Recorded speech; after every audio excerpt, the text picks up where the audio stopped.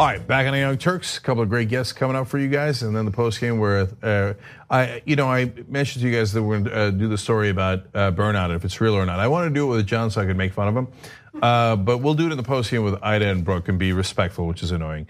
But the members get that tyt.com/trial, and that'll get you 1 week free of the Young Turks, and you can see if you like it. And that'll be the last half hour. But this half hour, we've got two great guests for you guys, so let's get started on that. Joining me now is Gregory Marquette. He is the author of The Bomb Heard Around the World, so obviously we're going to talk about what that is. Gregory's also been all over television, CTV, CBC, those are Canada, BBC, you know that's the UK. He's won like 17 awards, Clio's, Juno Awards, and the list goes on. Gregory, welcome to the Young Turks. Thank you, I'm glad to be here. All right, good to have you. So, I'm curious why you wrote a book after all the career in television, but we're gonna get to that in a sec. First, what is The Bomb Heard Around the World? Well, it's an interesting approach to it. As I was doing a screenplay in Florida about a movie we're doing about the Highwaymen. The Highwaymen are a series of black artists who in the 1950s were taught by a mentor there who was remarkable named A.E. Backus.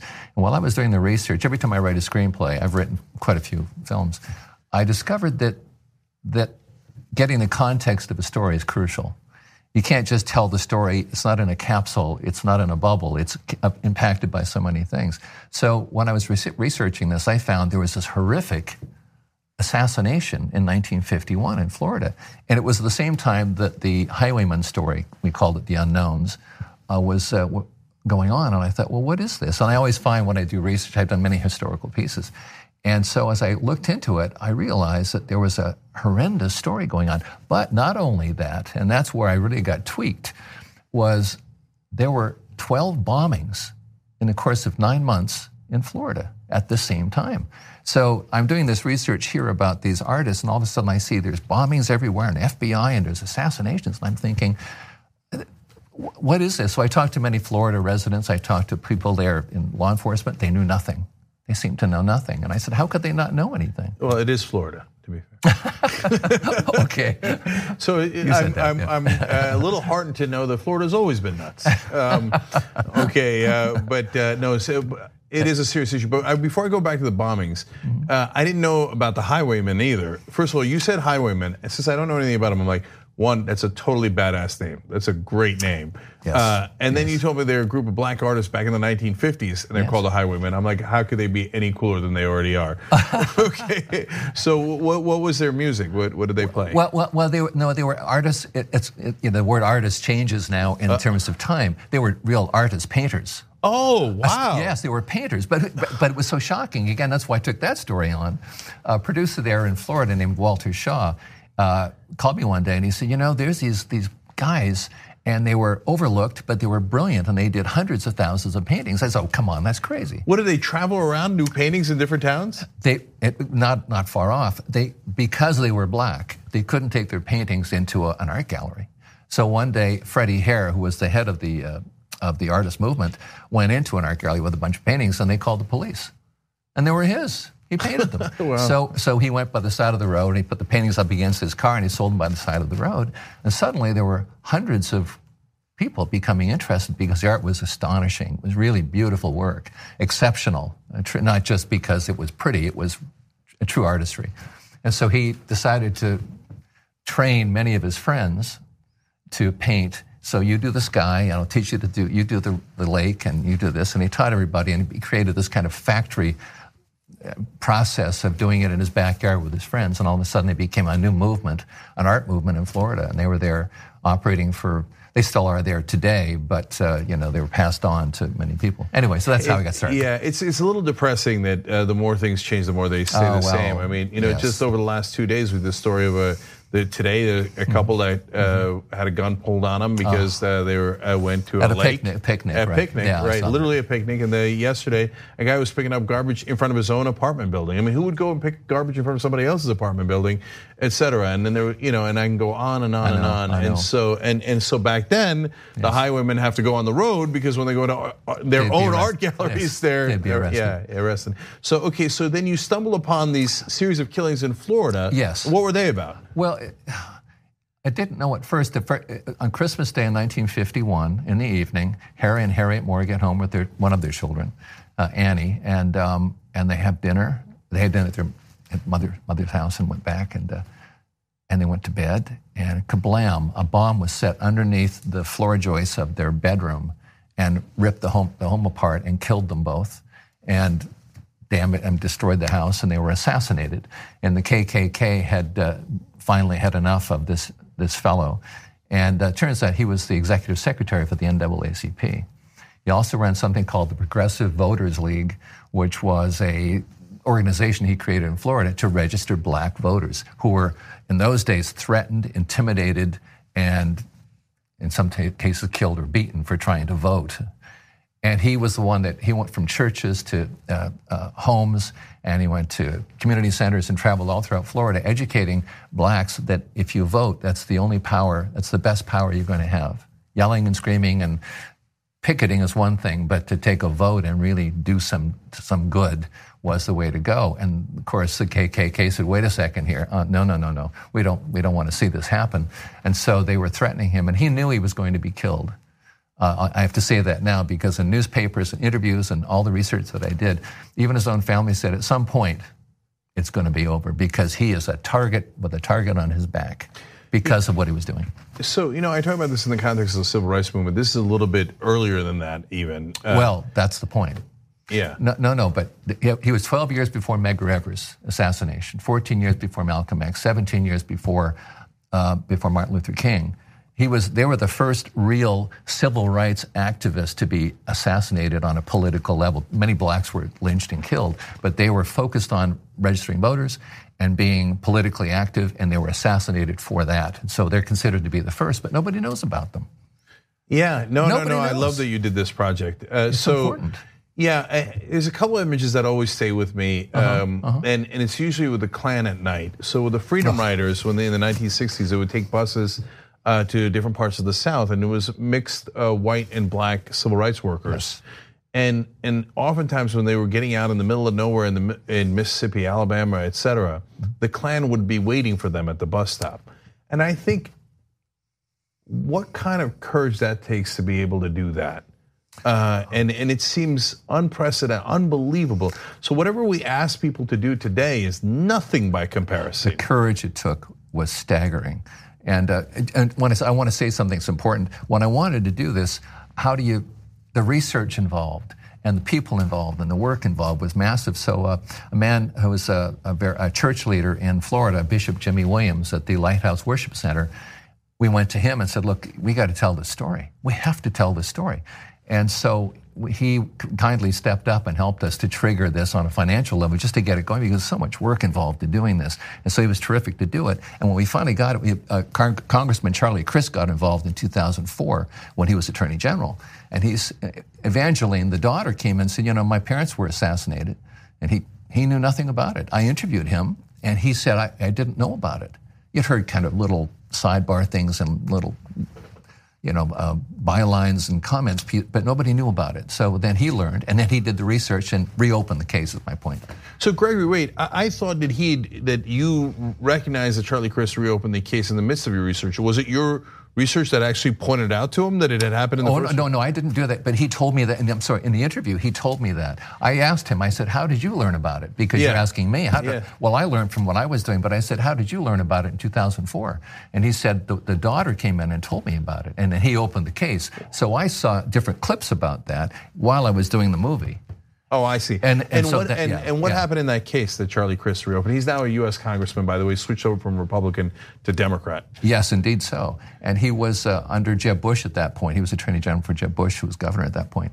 And he he was so astounded by, as I was similarly, that he said, we have to do something about it. So he reopened the case, and what he did, and I asked him this, I've got to tell you, he said, I didn't know if I would solve anything or find anything new, but you just had to do it, even if you didn't. There are many cold cases that have been reopened across the country, and even if you don't solve it, the act and the energy and the morality of opening it and the ethics of going after this to try and prove something or figure it out is just as important as solving it in many respects. It's good if you can, but he did. He connected a lot of dots and opened a lot of windows that had not been opened before. And it wasn't that they solved the case, but they reaffirmed and reconfirmed who did it and how and why. So it was very crucial. Were they still alive or no? Well, ironically, the 1 week after the killings of Harry and Harriet Moore in 1951, one of the guys committed suicide. Oh, I don't know if this makes me a bad person, but I'm glad he did. Well, yes, and then another one committed suicide about 2 years later, I think 2 or 3 years later, and one died of cancer, and the last one came forward and confessed in the 70s, I believe, long before Charlie Frist's involvement, and he died. They were going to indict him because he really spilled so much. They said, well, yeah, he named names and did all of that. So it gave a sense of context and reaffirmed a lot of the things that they suspected. But the irony is the FBI did not solve a single thing. They did not. But J. Edgar Hoover, of course, who was a right-wing zealot and racist. Yeah, absolutely. And instead of solving the lynchings and assassinations of black people, J. Edgar Hoover was busy tracking civil rights leaders and framing them. And Martin Luther King notwithstanding. There you go. Yeah, exactly. Yeah. So do you think that those terrorist attacks, and that's what the KKK are, the original domestic terrorists, no ands, ifs, or buts. Anyone who denies that, I mean, that's a weird thing to deny and kind of betrays themselves because when you bomb people and you shoot people and you do it to terrorize them, that is the literal definition of terrorism. I would say so. Yeah. Yes. So one last thing, did those bombings in Florida, because you talk about 12 of them that had happened, right? 12 killings. 12 to 18 bombings, actually. But hold on, they were bombing blacks, Jews, Catholics, churches, and synagogues. Yeah, so here we are again. Here we are again, right? So when I took this on to finish what you had asked me earlier, I felt like there are echoes of yesteryear, and here they are today. And how do we devolve back into Jim Crow? And that seems to be where we've gone, and it's alarming. It's terrible. I got to ask one last quick question here. So then there's the bombings of the churches that happened across the South, and the young girls that were killed in the church bombings, et cetera. That was later, but yes, that was later in the 1960s and stuff. So do you think it was inspired by what happened in Florida? Was bombing a modus operandi? Because it's amazing because they kind of cleanse it in history. They talk about the KKK, but they don't talk about it in terms of bombings. And maybe it's because it hits too close to home because we associate bombings with terrorists. But it's different, and the context. Yes, it's a very good question. I asked the same question. I talked to the FDLE and the FBI reports had all of that, and bombings were. What were the people who were KKK members doing for a living? Many of them, they were blowing up stumps in their farms. They were using for construction. So it wasn't that they were bombs in the way that we look at European or Middle Eastern bombings, which were a certain mentality behind it. It just was easy for them to do. It was cheap. And by the way, you were supposed to register dynamite, but they never kept track of it. So it was an easy way to kill someone without having to be caught. And it was easy for them to get because they had boxes of it in their cupboards, and not just KKK, but many people who had farms all had dynamite. It was kind of the norm. So that was the thing. But I didn't know that. That's interesting. So it wasn't. They weren't inspired by it, but it was just a clean kill. If I can be blunt, that's what an easier one for them to do than using a gun and getting caught. And in shades of today, again, unregulated weapons making killing people easier. And that leads to, unfortunately, the massacres that happened. All right, the book is called The Bomb Heard Around the World, and as you can tell, it is an absolutely fascinating story. Gregory Marquette, thank you so much for joining us. Really appreciate it. Great pleasure. Yes, thank you. Thank you. All right, we have one more great guest for you guys, and it's Brian Solis, and he's going to talk to us about whether we are too distracted by social media and it's destroying our happiness. So it's a fascinating conversation as well. We'll do that when we return.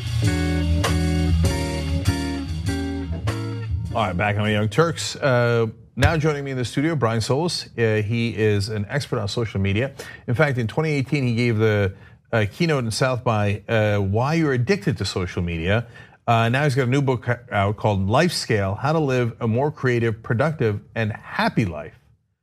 Well, that sounds pretty good, Brian. Okay, all right. How are we going to do that?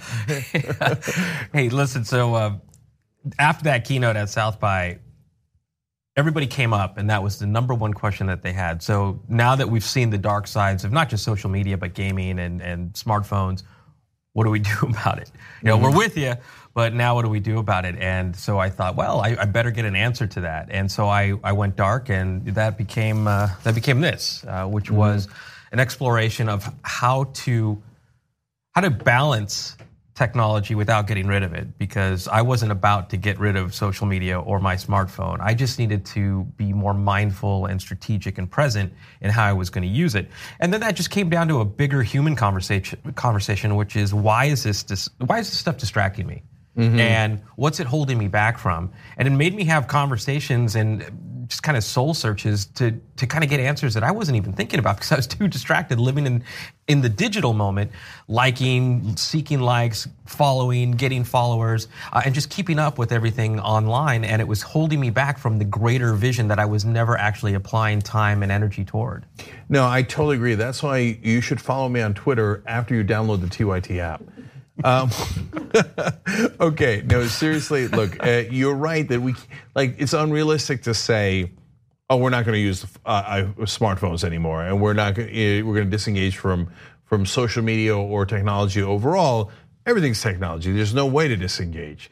Okay, so there's one part in here that I'm a little skeptical about. Okay, and I want to ask you about it, because it says that it takes an average of about 23 minutes and 15 seconds to return to your original task after an interruption. So if you went on your phone and you texted something or you tweeted something, 23 minutes, 15.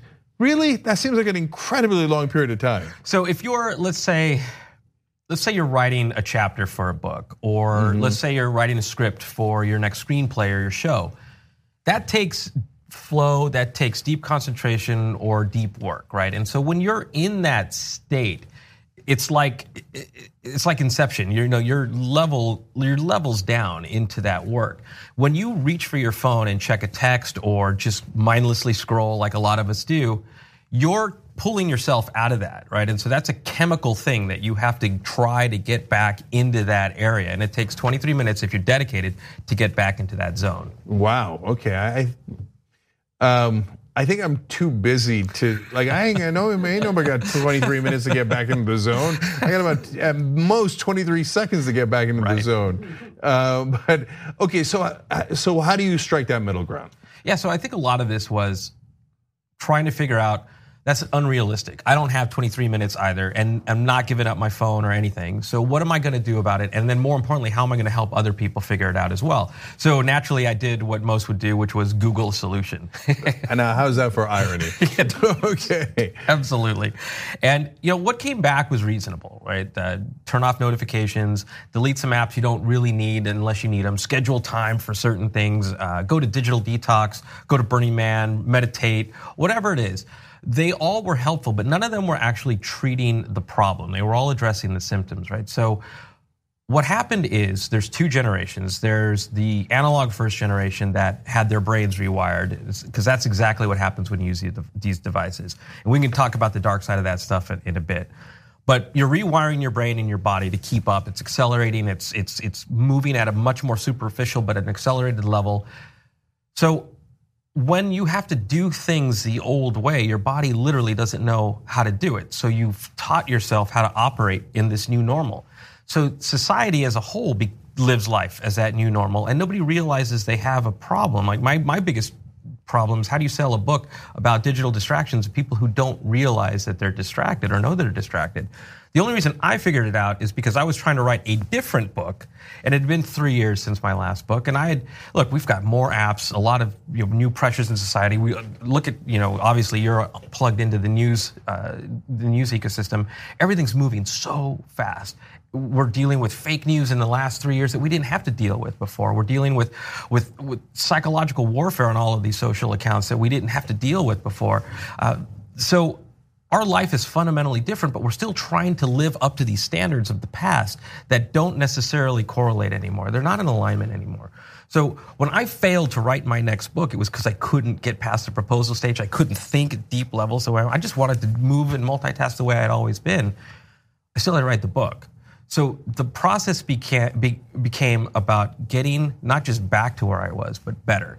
Optimizing, I don't have 23 minutes, but what am I going to do in 23 seconds or 5 minutes? How am I going to take advantage of the way that my body and brain has been rewired to be better?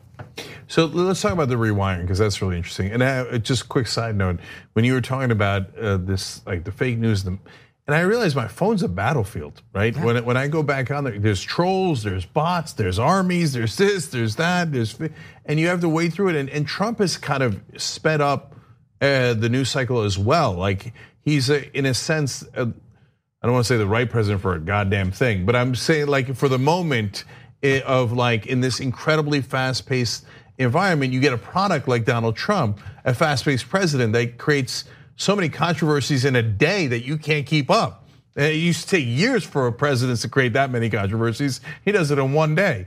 And so it's part of this phenomenon. But I want to go back to the rewiring of the brain. So how does social media rewire your brain?